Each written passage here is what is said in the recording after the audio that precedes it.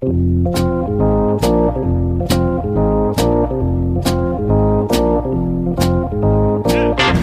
us a little bit about what you saw and being able to relay that message to Cora when you watched Kimbrel pitch and kind of help out so he wasn't tipping his pitches. So tipping pitches, we hear about it all the time. People at home understand what tipping pitches is all about. It's amazing. And that's remarkable.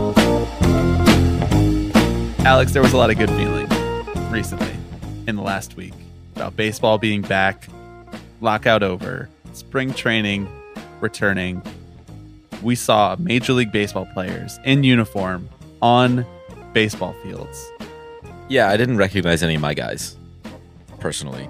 Well, you probably did recognize them on different teams wearing different uniforms. That's fair. Yes, you're right. It was a little surreal, like getting lineup notifications. I know. MLB home run notifications. Right, exactly. Yeah. But despite all of that joy, our old friend, one of our oldest friends on the podcast, Alex, he found something very tried and true to complain about. This friend that I'm talking about is, of course, Phil Mushnick. Did you see this going around making the rounds on Twitter? No. I think we just have to do a bad take dramatic reading. I saw this. Yes. I saw this New York Post article from the original bad take dramatic reading artist himself, Phil Mushnick, for those who have been listening for 4 years now. Right. This is real tipping heads. That's what we're calling them. New York teams make effort to find players who make no effort. That's the headline. Amazing. Alex, clues generally come in two sizes: small and those that are dead giveaways. Wait, so large clues? they can be seen from out of space. Clues. Outer space. Clues. Yes. Clues come in two sizes. Okay. Just to review: small and those that are dead giveaways. Those are the two sizes. We're now into the second paragraph. Steel yourself. During World War II, I saw someone underneath it be like, I tapped out after I saw the phrase World War II. That's like the 15th word in the article. During World War II, Joseph Stalin's spy masters established a front in Brussels. They named the Foreign Excellent Trenchcoat Company. After all, what self-respecting spy could operate without a trench coat? Just a reminder, this is an article about baseball. It has big, like, I read a Wikipedia article last night and kind of just want to incorporate it. Yeah. Energy. Yet for some reason, perhaps the inability to provide trench coats, the Foreign Excellent Trench Coat Factory was a bust. And that naturally brings us to Gotham's professional teams and the inability of its managements. We really need a copy pass on this, like really badly, to see what's coming, comma, then wait too long to seek a remedy. What is this about? Wait, I'm sorry. You're going to see what it's about in just a moment. Okay. It's Phil Mushnick. Right. What do you think it's about? I know. In sustaining the counterproductive presence of Gary Sanchez. Yes. Yes. They finally traded him away, and Phil had to send him off the right way. Right. He was like, I got to churn out all the takes I can. And paying him more for his presence, it certainly seems the Yankees were the last to know that he was more doorstop than backstop. He was MLB's highest salaried, listless retriever of past balls. Man has the thesaurus.com just open at all times as he's writing this. Now he's sharing a message from his reader Joe Nugent. Quote, "Poor Sonny Gray traded to the Twins the same day they get Sanchez to catch him again. That Sanchez conspicuously resisted all attempts, including private tutoring, to become even a minimally efficient catcher who ran the bases with even a minimal degree of enthusiasm and situational awareness, and batted with the goal to hit the ball rather than strike out, only seemed to escape Aaron Boone, Brian Cashman, and Yes's broadcasting teams. Drive-by shootout for Yes Network. Please don't disrespect my friend Ryan Rucco. But such is life in the big city." And now we move on to the part where he talks about the crosstown Dominican player, Robinson Cano.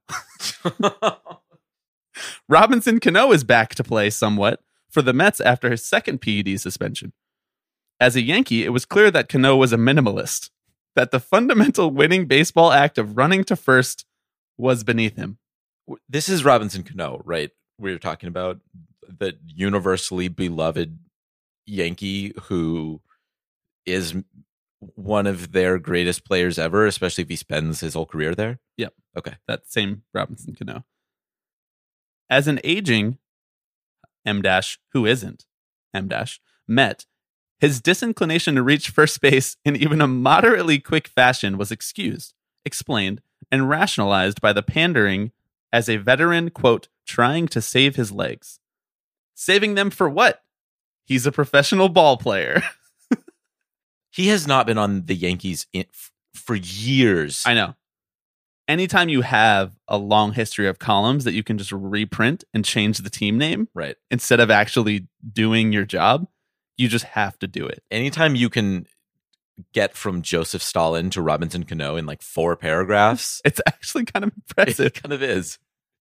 Is there more to this article? I'm still kind of missing the thesis here, right? Like there was something about trench coats up top, and then there was casual racism in the middle.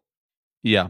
And like, what are we building towards? You know, It's like this is taking back to the casual my high school racism. freshman English class days. Yeah. Like thesis statement, topic sentence kind Right, of stuff. exactly. The classic like 5 paragraph. Yeah. The casual racism is a feature, not a book. Right. It's like the whole thing, really. Mhm. So here's where we get back to the thesis of the whole article and the headline. Okay. I'm waiting for this. Well, you'll recall the headline was New York teams make effort to find players who make no effort. Mm-hmm. So the whole article is a list of all of the players that Phil Mushnick thinks are lazy who have played for New York teams. He then goes on to talk about Le'Veon Bell. He talks about Ben Simmons, who won't play, who's day-to-day with a back injury. Good. So that's the whole column. Shall I treat you to the kicker?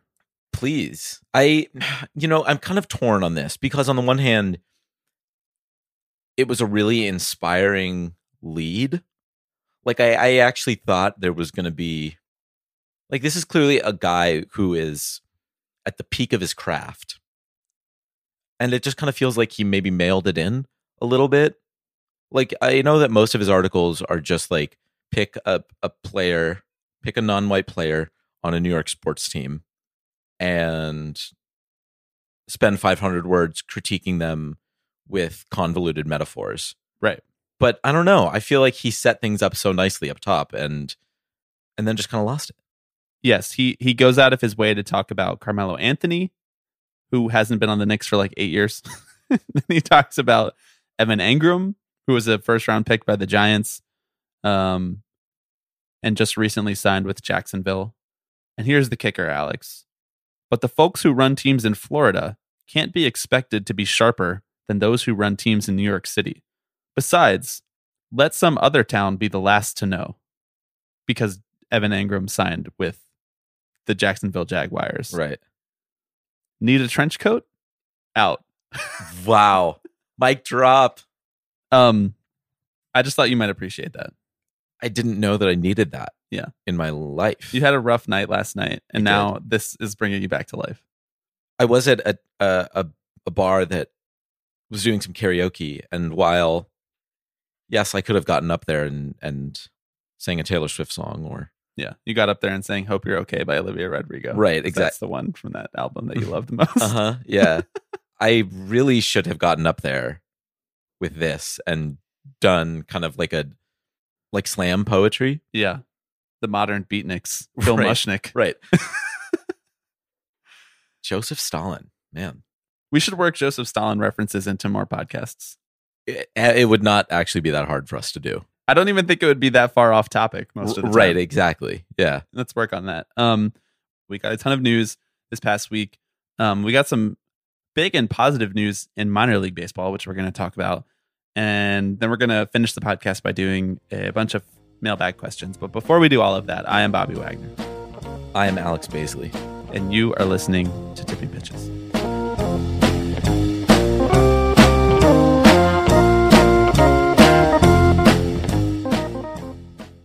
Okay, baseball is back. The hot stove is hot again, Alex. A bunch of signings in this past week. Obviously, people don't come to Tipping Pitches to hear about transaction analysis. Which is why we're going to spend 20 minutes on it. No, I don't think that we need to do transaction analysis, but I did kind of want to ask you what it felt like to see the free agent carousel again. We got some really big names changing teams. Yeah. Trevor Story is now a Red Sox for 6 years, $140 million. Carlos Correa is a member of the Minnesota Twins. Big market, big bad Minnesota Twins that the Yankees can't possibly outspend and attract Carlos Correa away from. 3 years, $105 million with an opt-out after each year. So obviously a high average annual value there, but I think a much shorter contract than a lot of people were expecting Carlos Correa to sign, given that, most 27-year-old middle infield superstars tend to opt for the long contract, like Francisco Lindor. Freddie Freeman will be wearing Dodger blue for 6 years, $162 million. Super weird. That's like a real MLB The Show vibe when you're like 5 years into a franchise mode or a road to the show. Yeah. And all of a sudden, like, franchise icons are playing for other teams, and you're just like, sure, that would never happen in real life. Well, it happened. And speaking of franchise icons playing for other teams, a flip-flop of that is Kenley Jansen is now on the Atlanta Braves for 1 year, $16 million. There was obviously a bunch of other stuff. The Matt Olson extension, the groundbreaking Hansel Robles back to the Red Sox move that really puts them as World Series favorites in my mind. Nick Castellanos to the Phillies for 5 years, $100 million. Kyle Schwarber to the Phillies. They just don't think that they have to make any outs in the outfield there, but that's okay. Right. That's what the universal DH is for. You just get to put as many fielders out there. Universal. The Phillies heard universal DH and they were like, we get to have 9 DH spots. Right. Exactly. Sweet. As all of this news was breaking, were you like, oh yeah, baseball's back, baby? Were you eating it up? Because I'll say for myself, I found it kind of disorienting. I think I need like a couple weeks and the regular season to start before I really start to conceive of any of these teams as real collections of players ever again. Yeah, I'm still not in a place where I'm thinking about the idea of baseball teams. Yeah, playing baseball, like Sonny Gray being on the Minnesota Twins. Yeah, I'm like, I guess. I mean, that's groundbreaking analysis here. It's actually Kenley Jansen to the Braves is like the weird one for me. Freddie Freeman on the Dodgers, I totally see. I mean, it's weird, but I get it because it's the Dodgers, right? I mean, you would never think Trey Turner on the Dodgers, but I feel like Kenley is such a beloved hometown player and has obviously dealt with both on and off field struggles, health issues, etc. I don't know. I feel like you never really think about those types of players who maybe not like franchise players, but the ones you can kind of count on, especially closers too, because they have like such a similar rhythm to every game. They're always coming in. I think of Kenley, like the excitement that it brought to the Dodgers crowd when they would play his intro music, which is California Love by Tupac. And right, what is it going to be now? I don't know. I wonder if he would just keep the same song. Like if after you've been closing games for so long, to switch that up seems like a too big of a risk. Right. But you're right. Nothing can prepare you for the thought of seeing a player who you otherwise love putting on an Atlanta Braves jersey. Although I guess you had to prepare yourself for that last week when they traded Matt Olson to the Braves. And Matt Chapman to the Blue Jays and Chris Bassett to the Mets. Well, you're used to seeing incredible third basemen get traded to the Blue Jays. It's not the first time that happened. Tough scene. Mookie Betts, Trey Turner, Freddie Freeman. I know I'm just reading the Dodgers lineup now, but should we just why stop there? Max Muncy, Justin Turner, Will Smith. Like, it's unbelievable. Yeah. They are unbelievable. I feel like this is real throwback vibes, like first few episodes of this podcast vibes, where we're just kind of like, man, crazy how many baseball players there are. and how many of them are really good at what they do. Yeah. Let's spin it forward to a more modern version of tipping pitches and talk about the A's and the Reds completely tanking for unknown reasons, Mhm. although we kind of know the reasons. The second the CBA was inked, the second the lockout was lifted, the first thing that the Reds and the Oakland Athletics thought to do was like, thanks for sticking with us, fans. Thanks for getting excited about the lockout ending and the season coming back, 162 games. Now we're going to trade every player. So it looks like those anti-tanking measures from the collective bargaining agreement, how are they doing? How are they holding up so far? 12 days into the CBA.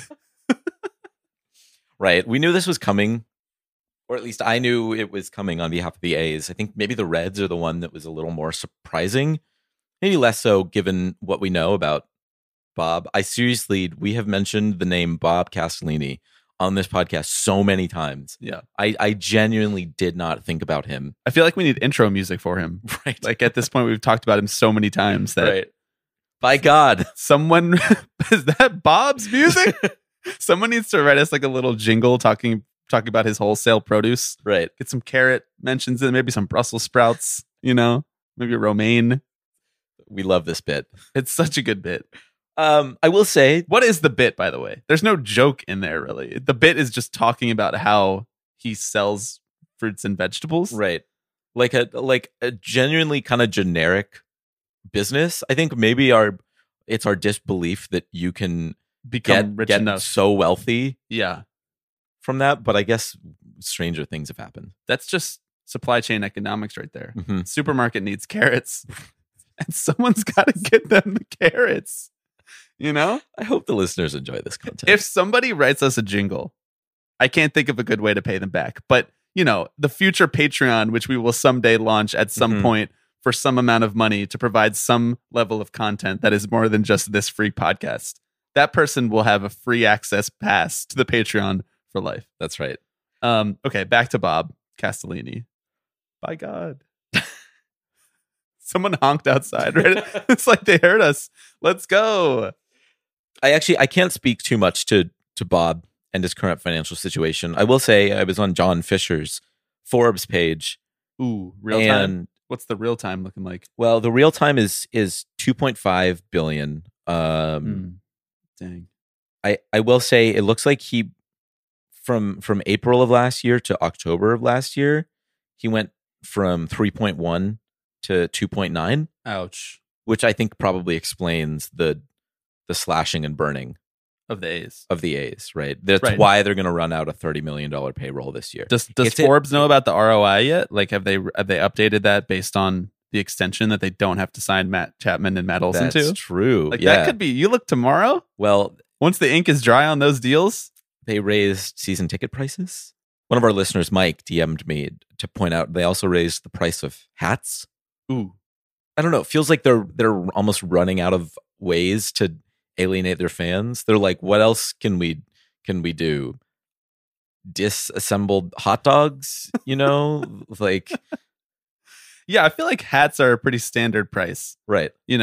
Anytime you can raise prices while trading all of your best players, you just kind of have to do it. It feels like, is capitalism having a moment again? Like, is it bouncing back?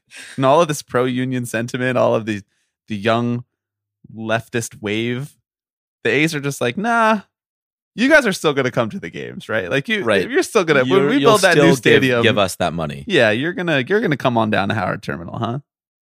Here's the thing, and I have never understood this, but I really don't understand the business case for this. For raising prices? For raising prices, for trading players, again, not to just be like, why not just spend the money to keep them? But Yeah.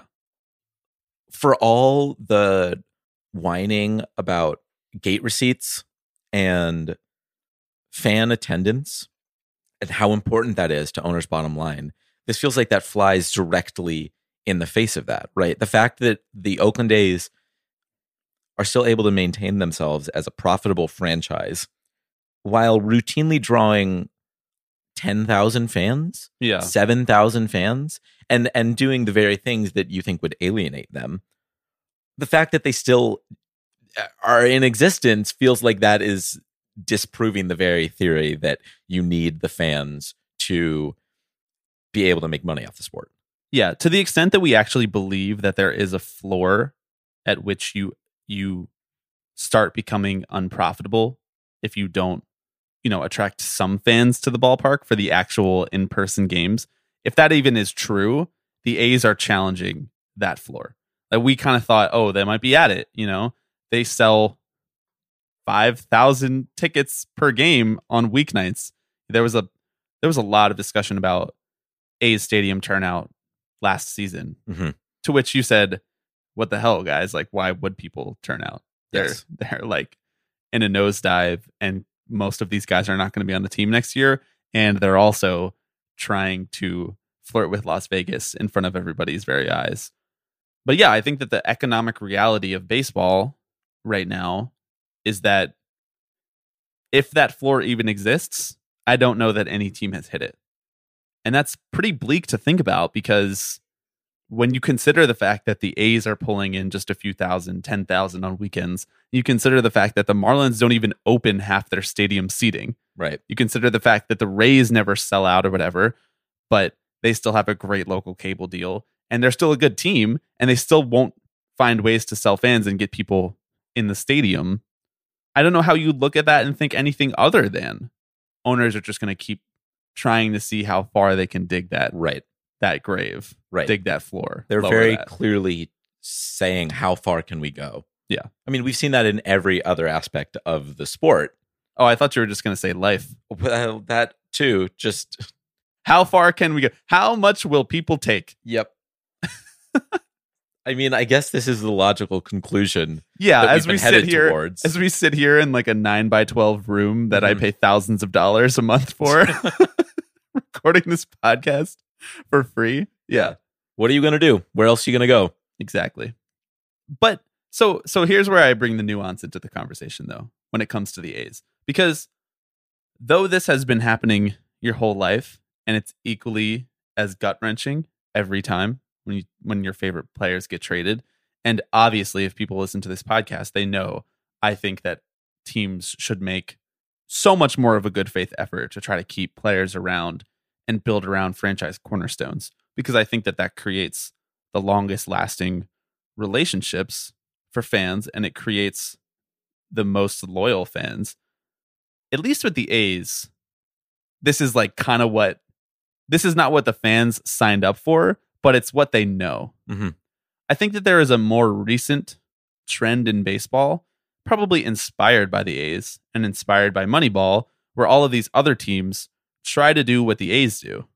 It's like, oh, we kind of push in a little bit of a window, and then we like sell the team for parts, and we wait till we strike it rich with a prospect or strike it rich in the draft a couple years consecutively. But I think that is a total myth. Like for what the Reds are doing, I think that is much more aggressively anti-fan than even what the A's are doing. Yeah. Because the A's are like, this is the deal. You know what's coming. And we're going to get a bunch of really good prospects back because we know exactly when to trade our guys because we've been doing this for 2 decades. Mm-hmm. Like Olsen and Chapman still both had 2 years of team control. Yeah. And so they got massive returns for both of those guys. Much better than the Reds really got for any of their players that they traded. Yeah. Those were all just salary dumps. But to what end? You know what I mean? Like, I understand the A's end. I don't understand teams like the Reds, because they made like a halfway push for like a year and a half. Right. Like, why even do that at all? Why not just be the Pirates? Why not just tank all the time then? I don't even understand why you would even lie and try to do you think that you created lifelong fans in that 18-month period where you made the pandemic playoffs and nothing else? Yeah. And lost in the first round? Like, right. You actually had a year and a half of sheer excitement, not just from Reds fans, but I feel like around the sport. Like, I was getting excited about the Reds. I think you were getting it. You bought me a Cincinnati Reds hat. I sure did. I still wear that from time to time. Wow. So embarrassing now. Right? I think it's something to keep track of too, especially now in this new CBA. And we've already seen teams kind of flout the new anti-tanking measures, so to speak. But we've yet to see if there's going to be any kind of blowback or any kind of gradual realization that it doesn't pay off quite as much as it used to. Unfortunately, I don't think that that's going to happen. And that's what we said the night that we sat down to record the CBA reaction podcast. Like this anti-tanking stuff is kind of eyewash, as we say in the baseball world. There was no real anti-tanking measures because there's still no incentive to spend money. Yeah. I feel bad. I mean, I feel bad for you and I feel bad for Reds fans. And I there are a whole host of teams that are kind of like spinning in place, which is almost like, as a fan, at least you can write that off to be like, it's hard to compete. It's hard to put together a good baseball team. But then the team's actually actively throwing it in reverse the second that they get their first chance to, just dumping on all of the fans like renewed hope now that baseball is back. Like that really hurts. And I think that for all of the like fear mongering that we saw from the both sides media in the lockout and collective bargaining coverage about how fans were not going to come back if we lost games and fans weren't going to care because it was millionaires versus billionaires. Like, where are all of those people now? Where are all of those people getting furious at the Reds and the A's? Where's the column that says Moneyball is worse for fan engagement than a lockout? I'm still waiting for that one from all of the people who were like, if we miss one single game, I will tie myself to I will tie myself to second base at Yankee Stadium in protest. It's just funny how we just lose that energy, or we lose the desire to make that kind of like high-minded think PC argument throughout the rest of the baseball calendar. Yeah, I mean, we just had months of nonstop discussions about the business of baseball, and everyone had an opinion on it. Yep. Now we're back to business, as usual, right? Well, the one thing that we haven't lost from the last few months is people sharing conspiracy theories about Scott Boras. That's very true. But I don't even really want to. I don't think I understand the conspiracy theories as it relates to Carlos Correa's contract well enough to really dispel them on the podcast, you know? And I don't think I want to. And I don't think listeners really want me to. No, Scott Boras conspiracy theories. I don't know. Is there an appetite for them? Maybe. Listeners will just have to call in and let us know. Yeah.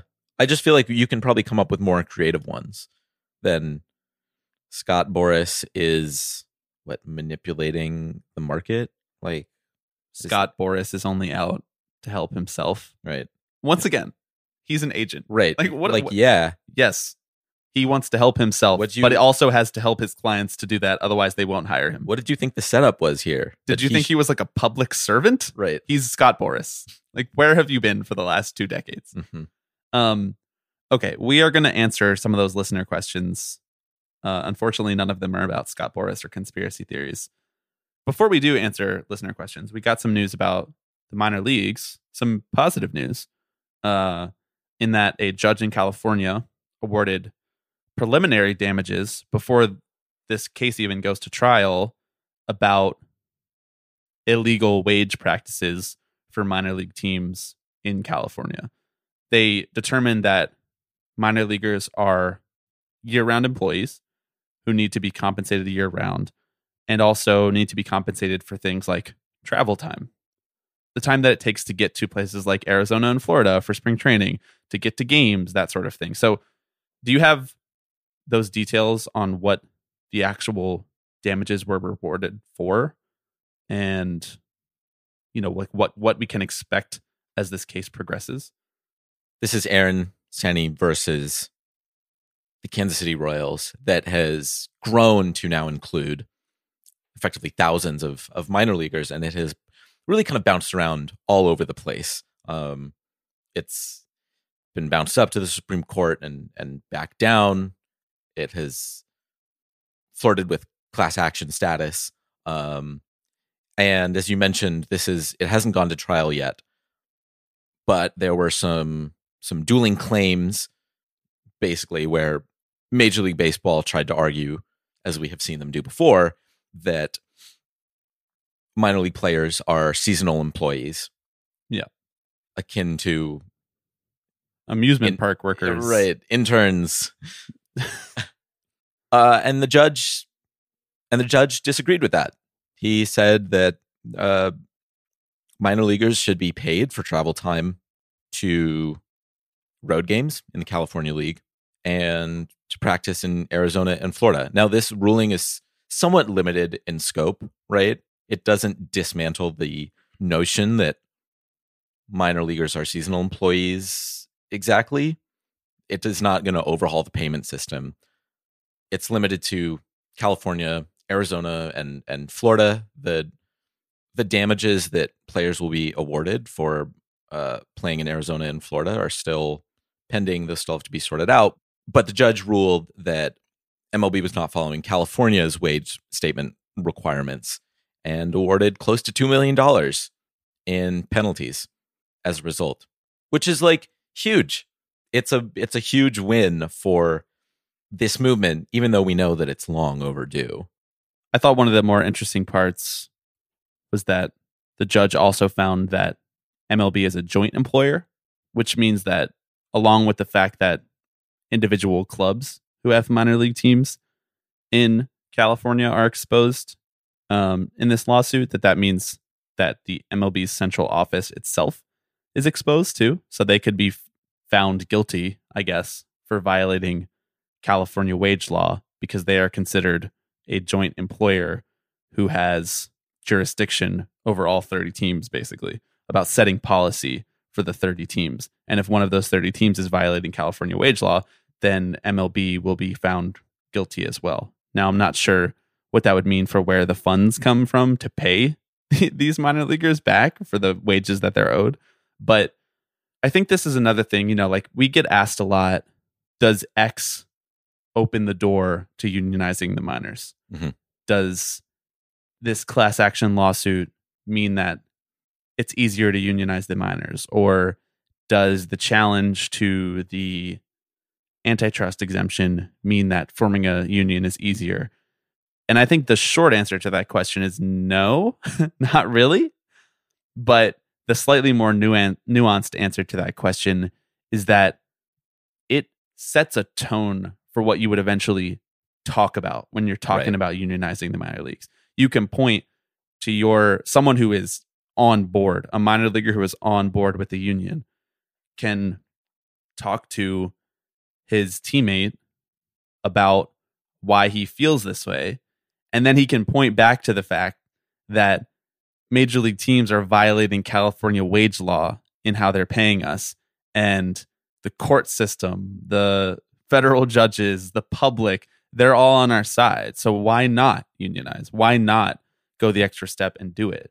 And so all of this stuff is greatly overdue. But it is also the kind of thing that I don't want to say greases the skids for a minor league union, but at least eliminates some speed bumps towards something like that in terms of how you talk about it with other people and how the tone of the labor conditions for these players is conceived of. Yeah, I'm obviously no law professional. Lawyers. That's what lawyers call themselves. Hey, nice to meet you. I'm Alex Baisley, law professional. I think this precedent is important, as you're saying. It helps shape the dialogue, and it feels like one piece of the puzzle that will be important for lawyers to point back to when making this broader case. As you mentioned, it's going to trial in June. Given the way that this is headed, I think it seems unlikely that it gets that far. Oh, you're going big settlement guy. Well, I mean, do you think that MLB, especially if it sees the writing on the wall with this? Yeah, they don't want to go to discovery. I don't know that they really do. But both parties have to agree to a settlement. Yes. Yeah. If the Sen side, I really apologize for not knowing how to say his name. If the side of the minor leaguers does not want to agree to the settlement and wants to wants this to play out in full, that's their legal right, Oh, absolutely. which would be sick. that I'm all for that. But also, I understand if you don't want to wait another 8 years.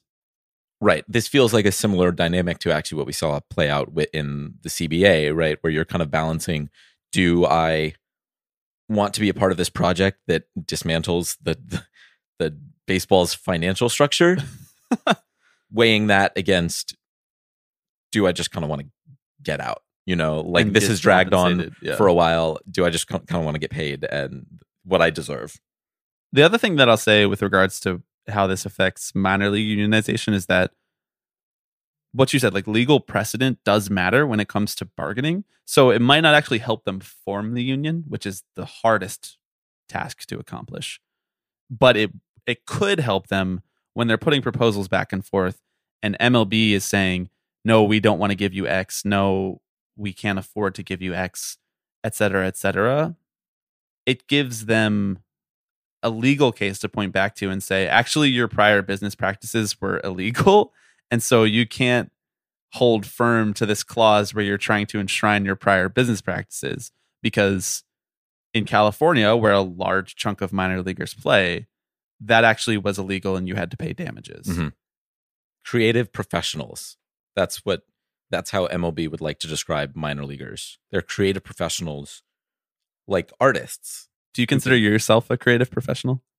In that I spend a lot of time doing something that I get paid nothing for. Yeah. The way that you play Grand Theft Auto is creatively professional. Not as much as I am a law professional. Right, yeah. But the creative side bleeds out every once in a while. Okay, let's take a quick break and when we come back, listener questions. I am so out of tune with you. Okay, we have a ton of good questions. And I apologize to all the people who asked lockout questions that we tried to get to, but just ran out of time. We asked people to submit questions that are kind of like, baseball is back. What do we want to think about? So we're going to start with a couple of the submissions from Twitter, and then we'll do a couple voicemails too, and then we'll get out of here. This first question comes from Mike Schubert, and we're getting to Mike's question first. Former guest of the podcast, Mike Schubert, hosts a million great podcasts about many different things. Mike gets to ask the first question because he bought us pizza this past week. If you buy us pizza, you get to ask the first question. It's a new policy. I'm always saying this. Shubes wants to know what team is going to have the worst jersey patch, and will owners use their other companies to buy jersey patches on their baseball teams? Yeah, we haven't really talked about this, have we? No. I mean, I'm sure people know by now that part of the new collective bargaining agreement is that teams can sell sponsorships on jerseys. I believe they'll be on hats, batting helmets, and the jersey itself. So advertising stretches just a little further in the game of baseball. I actually weirdly don't have a strong opinion about this. I don't either. We've been seeing this phased into various sports for years now. I mean, this has existed in soccer, for example, for eternity. Yeah. I know it just so many Etihad jerseys out there in the world. I mean, it is like Rakuten.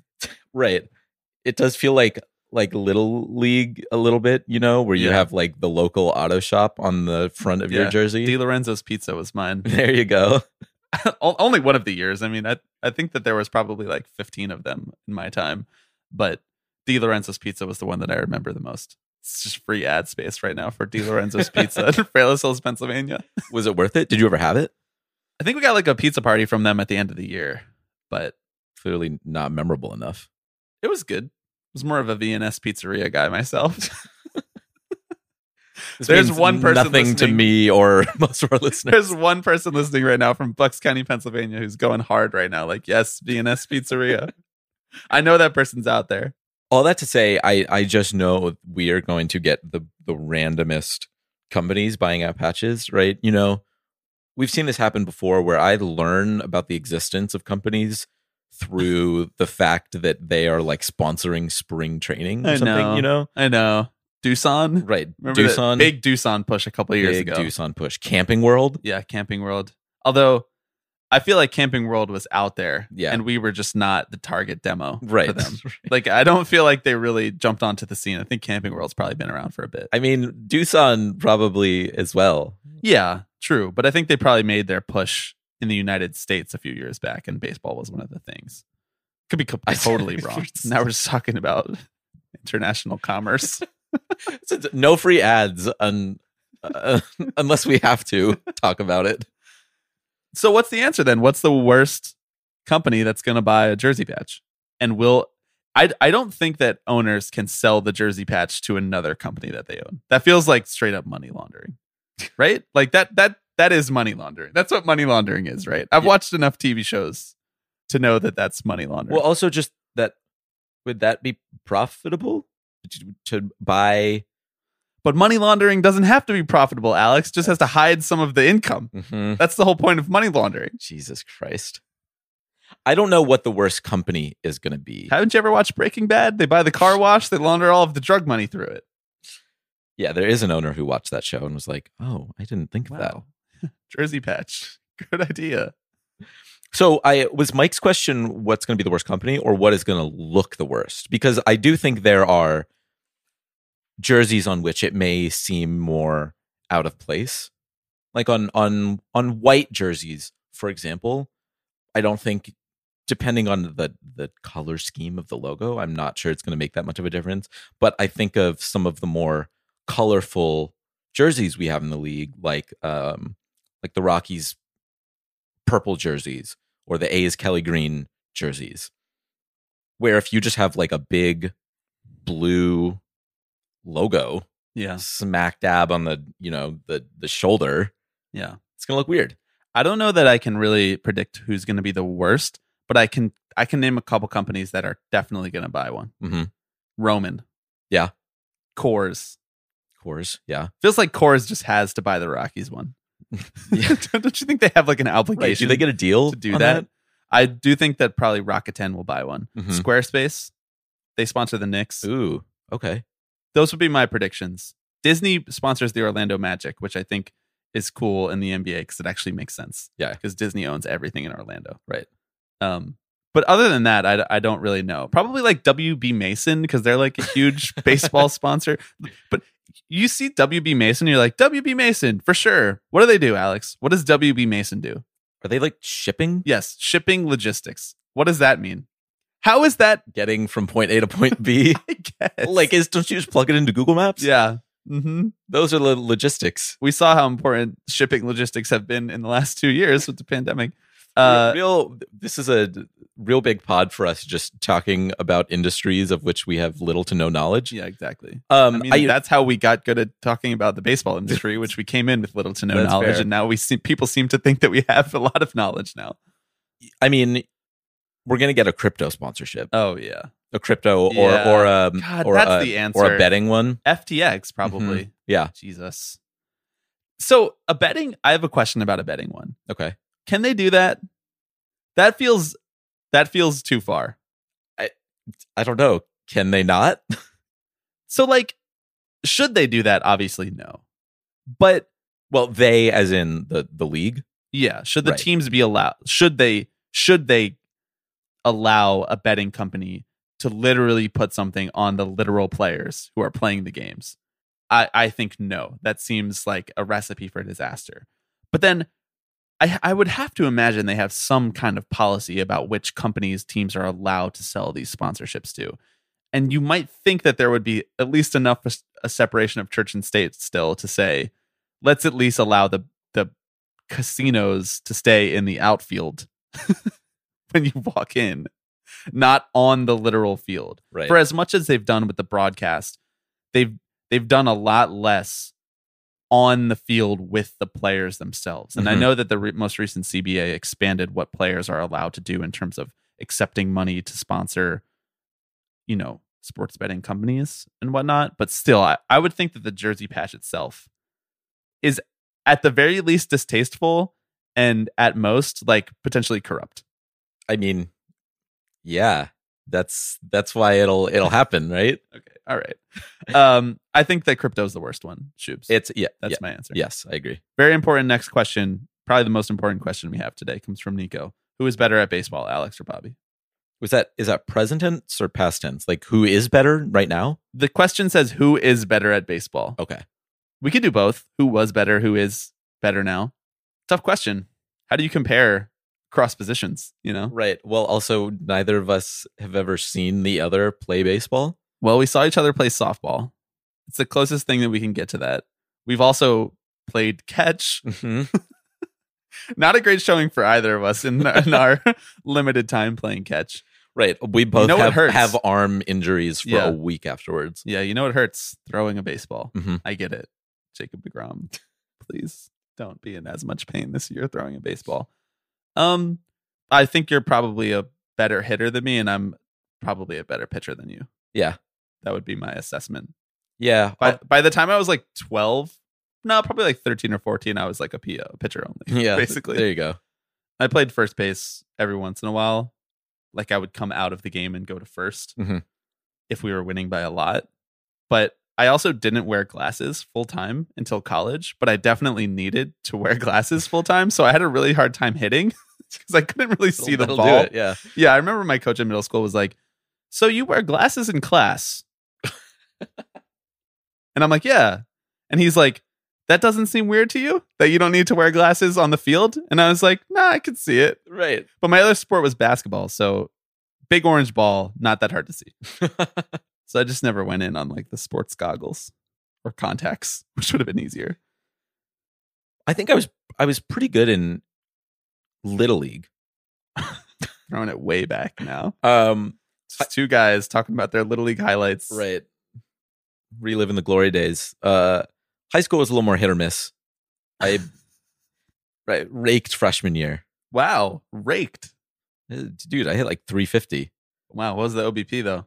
Probably like 350. Yeah, dude. Abysmal sophomore and junior years. What happened? Talk to me about it. The sample size became bigger. Oh. Second base, right? Second base, yeah. Okay, so you're I probably. think I was a pretty good defender, actually. Yeah, you're probably better with the glove than me. I was Right. never much of an infield defender. Mhm. Never much of an outfield defender either. That's why I got moved to the mound. I Mm. could field the position at pitcher. There you go. You know what I liked? Hmm. Catching. I thought that was fun in a kind of like weirdly masochistic way. Right. You know, like I'm definitely doing the most work out here. I'm in the most pain.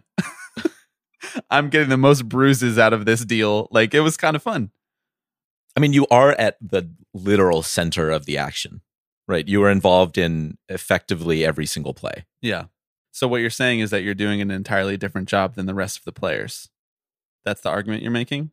So what you're saying is that you think that there should be a second DH for the catcher position, just like I've been saying. That's the argument that you've been making for years. I don't know that that's the argument I'm making. You're saying your argument for having a DH for the pitcher, is that the pitcher does a different job than everybody else. Right. A harder job, which is the same thing you're saying about catcher Well, right now. I mean, my case, I can't believe we're doing this. The case is that pitchers dedicate so much time to their craft that is completely different from everything else on the field that they physically are not able to dedicate time to being a good hitter. Otherwise, they would have to sacrifice some of their, like, catchers are bad hitters and still hit like 100 points better than pitchers. We'll see how long that lasts. Okay. So, Nico, not really a great answer for your question. Depends on what your team needs, I guess. Let's do a voicemail now. Okay. Hey, Alex and Bobby. My name's Nick, and I've been a regular listener of the pod for just over a year now. Free agency has been really heating up post-lockout. I'm really excited for that. And one thing that I've actually noticed in the past year, for me personally, is a change for the better in my baseball fandom, more specifically kind of how to separate a player's on-field value with their salary or the contract that they sign, and being able to treat those things separately. As a bit of background, I'm a Brewers fan, so any mention of Jason Hayward's time with the Cubs used to be a prime invitation for my friends and I to label him as overrated because he was making a lot of money and not really playing well. And in hindsight, that's obviously really stupid. Fans clearly don't have a serious financial stake in player payroll, so Hayward catching all of that flack just because the Ricketts decided to give him Scrooge McDuck money demonstrates really a lack of understanding of how franchises are run, and obviously just a really weird way to be a fan. So my question for you is this. Can you remember something about your early fandoms, either baseball or otherwise, that changed once you started doing the podcast? Love the show. Keep up the great work, and look forward to hearing your thoughts. This is a tough question. I mean, there definitely are things that we've changed our, or I guess more so like refined our opinions on. Right. Like there are some really easy answers here just about how we like consume the business of baseball and think about it and talk about it. Yeah. I'll say for myself, I barely ever paid attention to things like arbitration. Mhm. Honestly, I didn't really pay attention to payroll all that much, like league-wide payroll. I would obviously pay attention as it affected the New York Mets. And I knew that the Yankees were outspending mostly everybody and the Dodgers were outspending mostly everybody.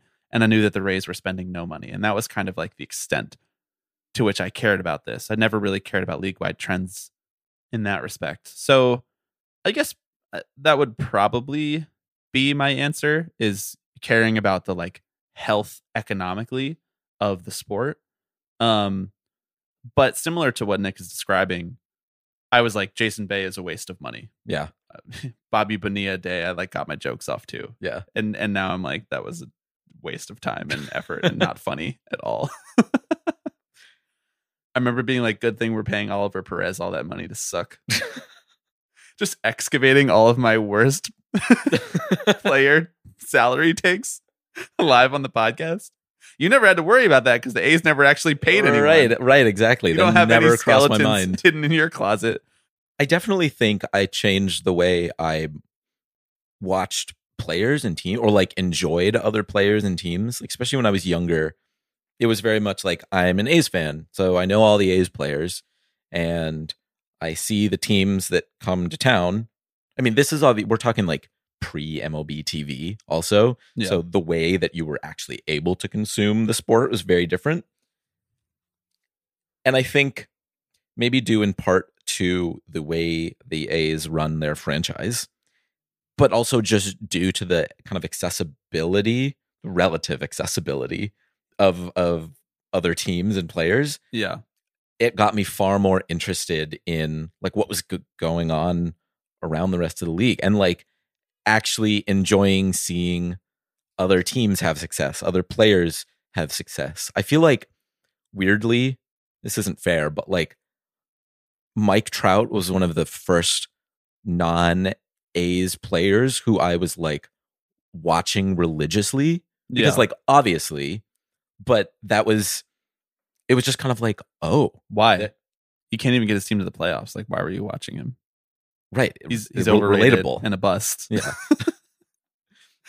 No, I hear you. I think I had like a personal transformation as to how I thought about baseball, like how seriously analytically I thought about baseball from like a sabermetric perspective at the same time that we were starting the podcast. And that was because I was reading a ton of Fangraphs instead of going to class, or instead of paying attention in class. I was there physically, just not mentally. Right. And I was listening to a ton of Effectively Wild and just like having my mind expanded as to what you could actually pay attention to and think was cool in the baseball world, rather than just kind of the intangible things like fandom, love, the feeling of being at the ballpark, like a beer at a game, a hot tub, like all that stuff has always been really important to me. And then I feel like doing the podcast and also just kind of like coming of age at a time where so much baseball media is accessible to us has been able to like add those things into my general love and pleasure for the game, as opposed to just like making me into one type of fan or another. I feel like we talk about like types of fans or what people like about the game in such a binary way, and it's not really always like that. And that's what the podcast has kind of proven to me, is that we bring on people who are much more analytically focused and talk to them, and we can still enjoy that, and they can still enjoy being on the podcast. And we bring on people who are much more, I would say, like qualitatively interested in the game versus being quants. And that's all fine, and that's all good, and that's what makes baseball so rich and beautiful and rewarding to be a fan of. Yeah, I agree. The last thing I'll say is I think I just became far more aware of baseball's culture war And just like the way. How do you feel about that? Do you feel good that you're much more aware of the culture war now? I mean, you're on the front lines, dog. I think you start to realize, and this is just like a part of getting older and learning about the world, is like sports doesn't exist in a vacuum, right? You see how intertwined it is with the rest of society, and how our world's worst inclinations are fed into the sport and vice versa. Yeah, I don't know if that's a good or bad thing for my fandom. It's broken my brain a little bit. Well, we actually got a question about that. How do you deal with the fact that your brain has been broken from talking about baseball or looking at baseball or analyzing baseball in this way? So let's go to our next question. Hey guys, it's me, Jamie, again. I call a lot, but because I love you guys. I just wanted to. I was having some thoughts, and I just got back from broadcasting a high school baseball game. So, reminder that baseball is alive and well and awesome, out of the hands of greedy billionaires. But I was just thinking about how, I've kind of, honestly disengaged a little bit from the podcast recently, because I've just been so desensitized to all these horrible things that are happening in the negotiations right now. I mean, I feel like it's kind of the same as, the way I treat, climate change. It's this horrible thing that is pissing me off so much, this ignorance from people in power, and I just have to check out for my own sanity. And I mean, I was just wondering if you guys kind of feel a need to stay in it, as people who do this podcast and stuff. But I mean, I love you guys for, continuing on with that, and respect you so much for it. But it's really hard for me. So I was just wondering kind of your thoughts on that. Thanks, guys.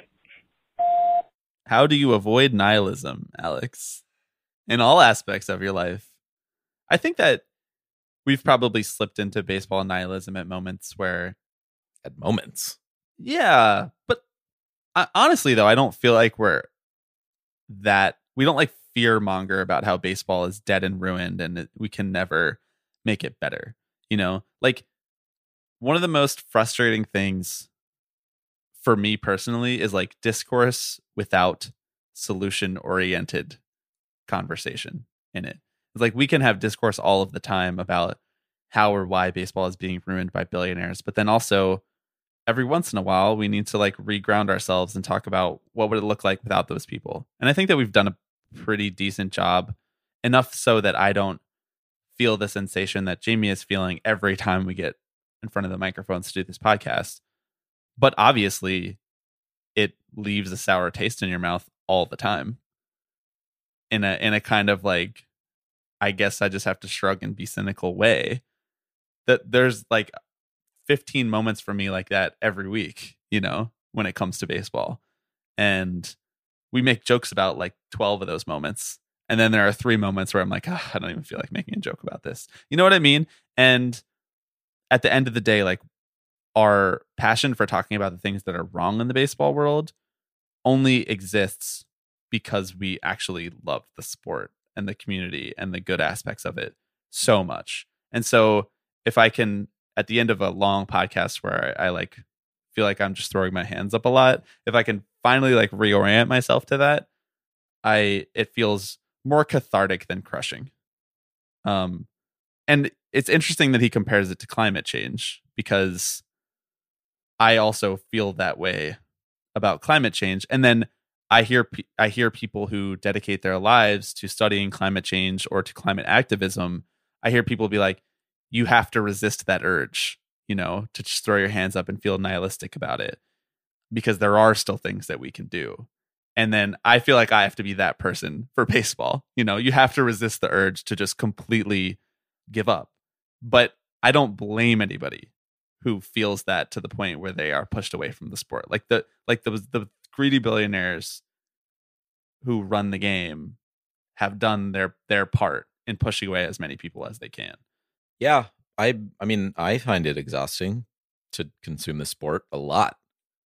And again, it extends beyond just baseball to other, like just living under late capitalism. Yeah, we've had practice elsewhere. Right. It is really hard not to I feel like my emotions to some extent get sort of flattened, where I'm like, I don't actually have a intelligent way to think about this thing. I'm just like, wow, fucking normal world, man. Okay. Yeah. I guess you're just gonna gut the team for parts. Sure. And I think if anything, doing this podcast is a good exercise for me of like trying to push beyond that. For all the times that we just kind of throw our hands up in the air on this podcast, which I think we do a fair amount of, I think I get reinvigorated by seeing the communities of fans out there who really give a shit about their team, about their fan base, about their city. And this extends to minor league teams and cities almost maybe more intently, right? Seeing how many people have like cared and checked in about the state of minor league players over the last couple of years has been really like, when things feel really bleak about this sport, which is most of the time, knowing that there are millions of people out there who see this as an issue that needs to be rectified and talked about is heartening. That's why doing the t-shirts and donating the proceeds to More Than Baseball has been, I feel like, a really fun exercise, a really fun project for us. Yeah. Because it has allowed us to connect with fans in a way that I think we probably wouldn't otherwise, right? There's kind of a shared sense of value and responsibility almost as consumers of the sport to say, hey, maybe there's a better way. Yeah, I think so. There are so many things and systems in our world, baseball being just one of them, that are completely stacked against everybody except capital. As you said, like so many aspects of like capitalism, we've had practice with dealing with this kind of thing.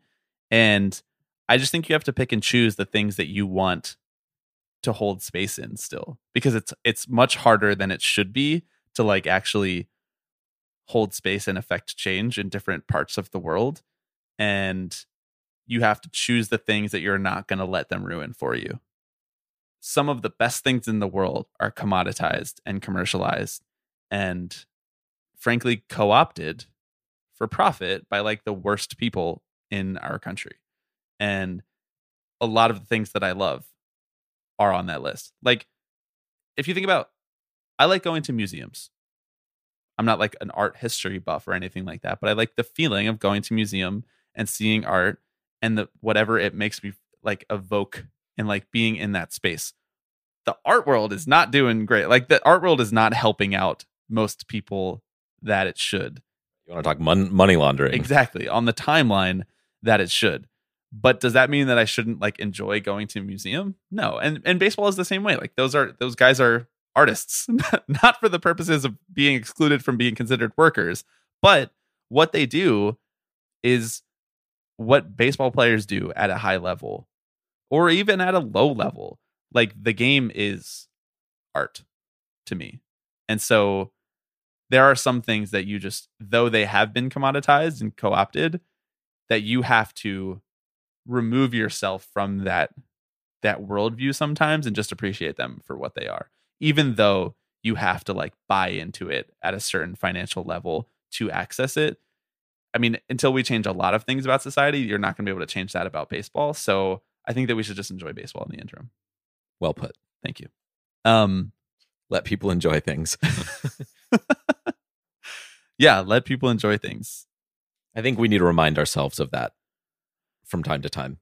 Like you and I? Or like we as a society? No, I think that like me personally, like for all the frustrations and venting that we do here, I think sometimes I need to remind myself to take a step back and be like, damn, this is just a sport that like we can enjoy. Some also. people just like the Rays. Right. Some people think they're doing a good job. Yeah. And maybe that's not the worst thing in the world. Like maybe you don't like, I don't know. I feel this way about, again, so many issues where you know, healthcare, you get really frustrated. And I don't really have a solution because I think I'm pretty dumb, but I just think we should all have it, you know? Yeah. And like, I think our sport should be better. But if you think your sport is doing okay or your team is doing okay, that's fine. I'm not mad about it. Yeah. And ultimately, like, if people are already happy with baseball, that's fine. In that case, I think you'll still be happy with baseball once it's better. Yeah. You know what I mean? Right. And like, but we need to make space to not be mad at those people. Yeah. I agree. Yeah. I see what you're saying. We got a couple team specific questions. You want to do some Phillies questions real quick? Sure. Breathin' Orange Fire asks, how much joy can we have in a good conscience looking at the Phillies outfield defense numbers this season? I believe Breathin' Orange Fire, according to their profile photo, is an Astros fan. So they're saying, how much can we laugh at the Phillies defense? Just as a primer for the listeners, that outfield will feature Nick Castellanos, Odubel Herrera, and Kyle Schwarber, and Bryce Harper. 4 less than stellar defenders. And then their infield will supposedly have Rhys Hoskins and Alec Boehm and Didi Gregorius. They're not great defenders either at this point in their careers. So how much before it becomes bad-natured laughing at how bad a team's defense is? The chances that you're going to see incredibly awful defensive displays on a regular basis, I think, is maybe not as high as one would think. You know, defense is the kind of thing that I think plays out over a larger sample size, and the kind of thing that maybe you can't even always see with your eye, right? Yeah. Where a guy misses catching a fly ball because he maybe doesn't have the range, and maybe sometimes you say, oh, a better defender gets that. Or maybe you're just kind of like, the dude hit the shit out of the ball and it went to the wall. Like, what are you going to do? You know? Yeah. I think it's funny that the Phillies are just not caring about defense. Like, I wouldn't think it was funny if I was a fan of that team, as I have not found it funny that the Mets have not cared about defense for the better part of the last 2 decades. But there is a break-even point where if you have good enough offense, it actually doesn't matter. And, you know, Kyle Schwarber playing left field for the Cubs team that won the World Series, or for the Cubs team that just missed going to the World Series in 2015, he was basically the physical embodiment of that break-even point. So to widen the scope and do that for an entire team, I think is at least interesting. Like, if we only have teams saying we want light hitting defensive outfielders because we're afraid of what it will do for our team UZR, like that gets pretty boring on a league-wide basis. Kyle Schwarber is good enough that he should be paid a lot of money to hit very well for a team. Right. And same with Nick Castellanos. So we got another question about what do you think of the Castellanos signing? I think I'm going to not enjoy watching him hit against my team 17 times this year. That's what I think about that. Yeah, the Phillies are so weird. I never know how to judge them. It's made even more complicated by the fact that Dave Dombrowski is their GM, right, and yet they still haven't really made the huge trade that he is known for. I guess because they don't really have the prospects to do it the way that the Red Sox did. Right. Yeah, I think you may not enjoy watching them, but Nick Castellanos is good. I'm worried for the cultural events that him being on the Phillies is going to cause. The cauldron of Mets nonsense and Nick Castellanos' power. Right. They're on a collision course. They really are. That's a lot of explosive material in one place. Mm-hmm. The Castellanos signing is it strikes me as the kind of thing that is actually maybe indicative that the sport is not totally broken, that free agency is not completely broken. Now, do I think that the Phillies should use that as an excuse not to go sign good bullpen pieces? No. Or sign someone who can start a game that is not Vince Velasquez if he's still starting games for them. I know that's a sore subject for Philadelphia fans, but no, I don't think that. I think that the Phillies should be spending up to the luxury tax because they play in a big market and have had enough successful runs that they should have enough money in the coffers. But Castellanos is not a perfect player. He's a player who does a couple things really well, like slugging, extra base hits. He has a good arm, but he's the kind of guy that teams have talked themselves out of signing for 5 years, $100 million. Right. And that he got that contract is like a good indicator that maybe there are a few teams who are not totally out on spending money on good players. Yeah, he is kind of the anti-Moneyball type of player, right? Where he's not necessarily a great defender. He doesn't walk at above average rates or anything like that. He just hits. He just hits. You know what he does? He gets hits. Mm-hmm.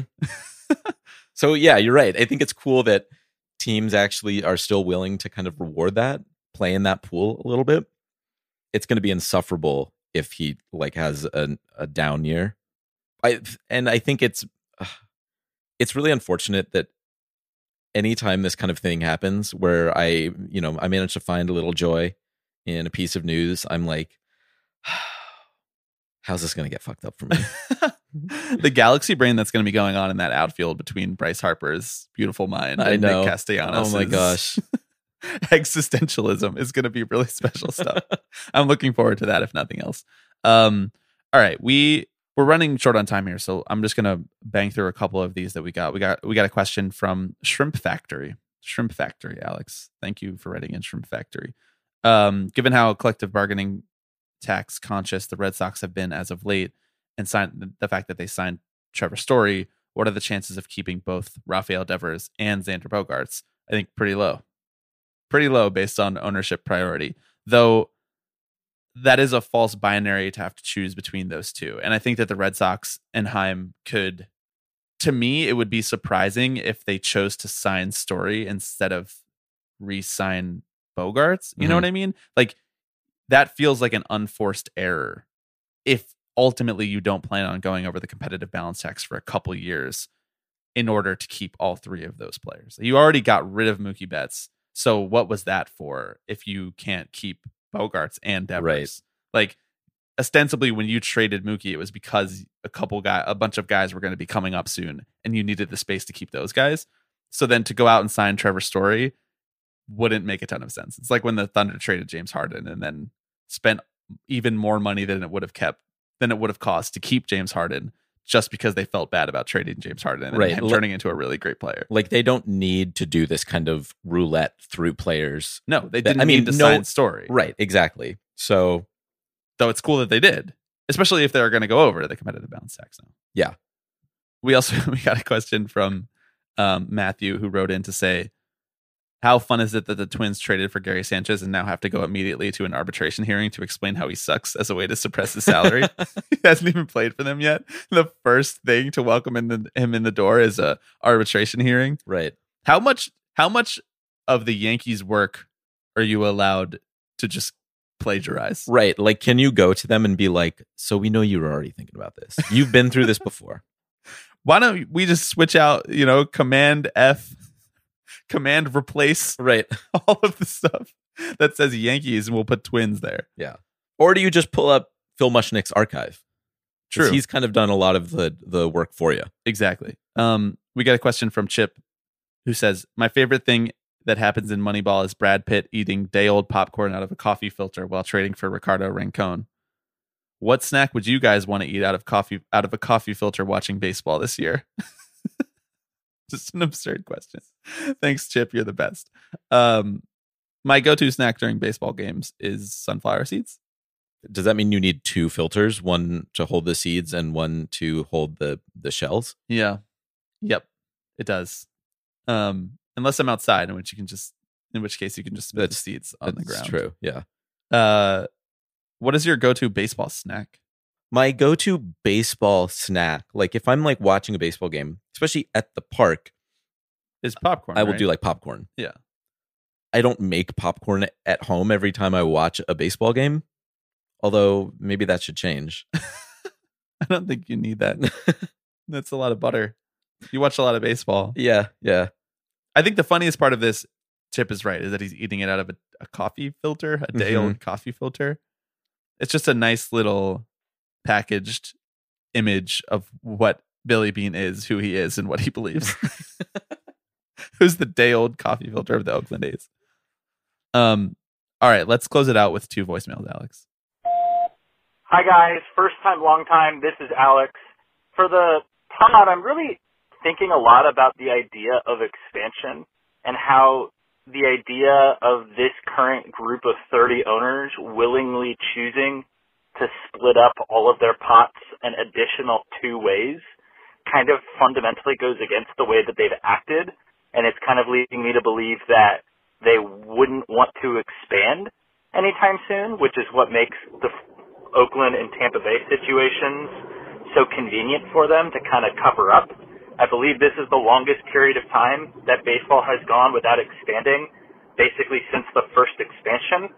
And you would think it would be a move that they should do, and the expansion fee would obviously be enormous, but over the long run, it would obviously, I think, very quickly, in fact, become a financial detriment to keep splitting whatever pots they get an additional 2 cuts worth to 1/32nd instead of 1/30th. I would love your guys' thoughts on kind of how much do you think expansion actually seems likely, if at all, because I'm starting to think it's not likely whatsoever. Thanks.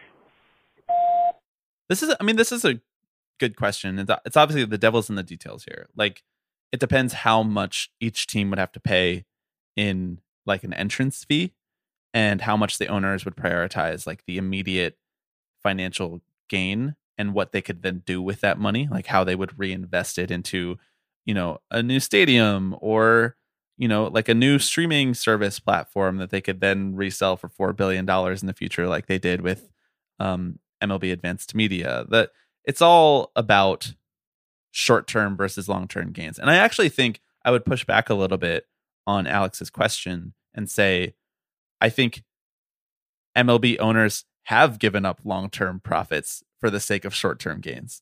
Like, I would argue that it would be better for the sport to take short-term hits on some things so that you could, some things like, RSN money, so that you could get better access, or ticket prices so that people could have better access to your sport. So in the long run, they'd be lifelong paying customers as opposed to just people who tap out after 3 years. And so I think that is an example of them putting short-term gains in front of long-term profits, which expansion, they would get huge checks right away. And even though they would be splitting it 32 ways instead of 30, you have to think that they will expand into larger markets. And so then those larger markets will then become revenue sharing payers versus revenue sharing receivers, as it's outlined, as the revenue sharing system is outlined in the collective bargaining agreement. So I don't think that there is any like big financial roadblock to them expanding. I think it's just in terms of like creativity and actually getting it done. Yeah. And like the desire to do it, because it's a lot of work. And I don't know how much the power brokers of baseball want to put that work in to actually make it work out in the long term and make those viable markets remain viable. Yeah, it wouldn't be the first time they procrastinated on getting a job done for the good of the sport. And obviously you add 2 more teams to the mix. That means that your broadcasting deals are in theory going to go up. There's going to be more money that is coming into the sport as a result, because you have 2 more markets that are in play. Yeah, 2 more markets where you're selling jerseys, Exactly. 2 more markets where you're getting RSN deals, 2 more markets where you're bullying local governments into sending you tax rebates to build stadiums. Like, Right. a lot of all of that stuff that makes each individual market profitable now will then be the same for those 2 new markets. Right. Maybe even more so in the case of somewhere like Las Vegas, who are just dying to have more sports teams, and they're willing to compromise like most of their ethics to do so. Mm-hmm. Yeah. So would it hurt in the long term? I mean, maybe, but not noticeably. Yeah. I think it's hard to say, because if those 2 new teams become like bad faith actors, and now you have 2 more teams like monkeying with service time, like, yeah, it could hurt. But then at the same time, like, you now have 2 more teams that could potentially be interested in free agents. And, like, there's a whole litany of things that would change. And I don't know how much we can address them until we know like what the markets would be and Right. how the expansion would actually be formalized. Right. Who the billionaires would actually be. And you would think that they would want to court more folks who are Splashy. who are splashy, the Steve Cohen types. Although I maybe not. Maybe not Jerry Reinsdorf. Right, exactly. Like, we did this wrong once. Now you could you guys should listen to me then. All right, let's do one final voicemail real quick. Hey there, guys. So my cousin's boyfriend is a low-level minor leaguer in the Washington system. Nice guy. I've met him a couple of times. And I expect to see him at an upcoming family wedding. So I'm looking for advice of how I can bend his ear and give him something encouraging, or warm feelings toward the Players Association side of things, which of course he should be so lucky to join that association someday and play in the big leagues. And I don't want him to be afraid about how the lockout is imperiling his livelihood and this whole thing is such a mess. And what could I say to this kid to get him thinking about his value and sticking to his guns during the lockout? Thanks. This is a really interesting question, I thought. Like, yeah. Because so often we talk about these groups of people as monoliths, but as we've discussed with the MLB Players Association, the minor leagues are made up of people who all have different opinions about how things should work. I don't think that there's probably a predominant view that the minor league system is messed up and that you're getting ripped off. But like we've talked about with Harry Marino, for example, in the past, not every minor leaguer has the bandwidth to think about that on an active basis while they're trying to, hit higher than the Mendoza line. Right. They're often well aware of it, right? Like most minor leaguers are aware of the conditions in which they play and that how much they're being exploited. Right, exactly. But many of them don't, just like you said, don't have the bandwidth to actually get angry about that, which I get. I think how I would approach it would be, and I apologize that it's taken us so long to answer this question. We've just been obviously bombarded with news and a bunch of lockout stuff. So obviously the listeners heard that this question came in before the lockout, but even now that it's over, I don't think that it really changes the approach that I would have to discussing something like this with someone who's in the minor leagues. The approach that I would take would just be like to talk about how much I love baseball, and to try to relate to this person about their love for the sport and the collective societal value that even something like minor league baseball has to a person like me. And then have that be sort of like the setting off point from which you start to discuss and it's pretty messed up that they're trying to monkey around with how many teams there are and how many minor league players they're going to retain on a roster. And obviously it's messed up how little you guys get paid, like that kind of thing. But I wouldn't go into it being like, hey, are you ready to burn down the house? Because I think most people, it's actually not really that productive for them to think in the moment how crushing their exploitation is, because then it's what can you even do about it? That would be my approach. Yeah, I agree. I would just want to hear about his experiences on a human level. As you said, we talk very broadly about the state of the minor leagues and the poor conditions, but these things vary so much from player to player, from team to team, league to league, that my guess is while every player by and large experiences a lot of the same contours of the minor leagues, I think they probably all experience those things in different ways and are impacted by them, on a uniquely human level, right? So this guy might not be sleeping on a floor with 7 other guys in a room, and also, has PB&Js for breakfast, lunch, and dinner every day,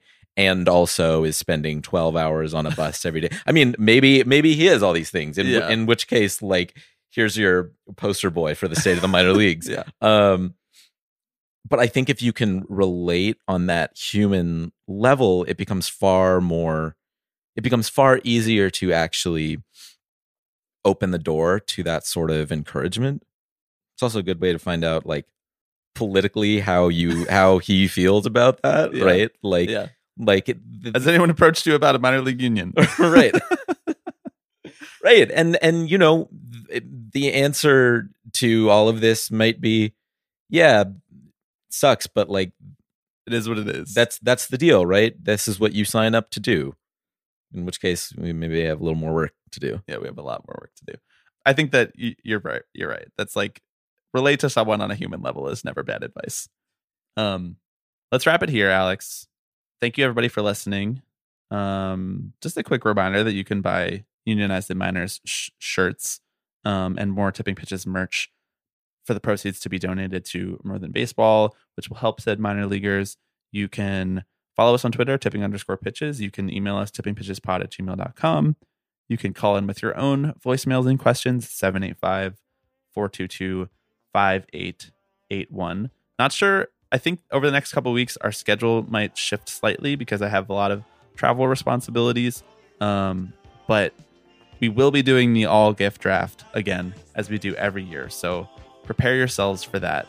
And we'll be open in communication about when the episodes are not coming out on Monday. Anything else, Alex? I guess keep your eyes peeled for Tipping Pitches trench coats. Oh, yeah. We've already Phil been Mushnick emblem right over the heart. Mhm. Yeah. No, that's it. Should we let the listeners get out of here? We should let ourselves get out of here. Thanks everybody for listening. We'll see you next week.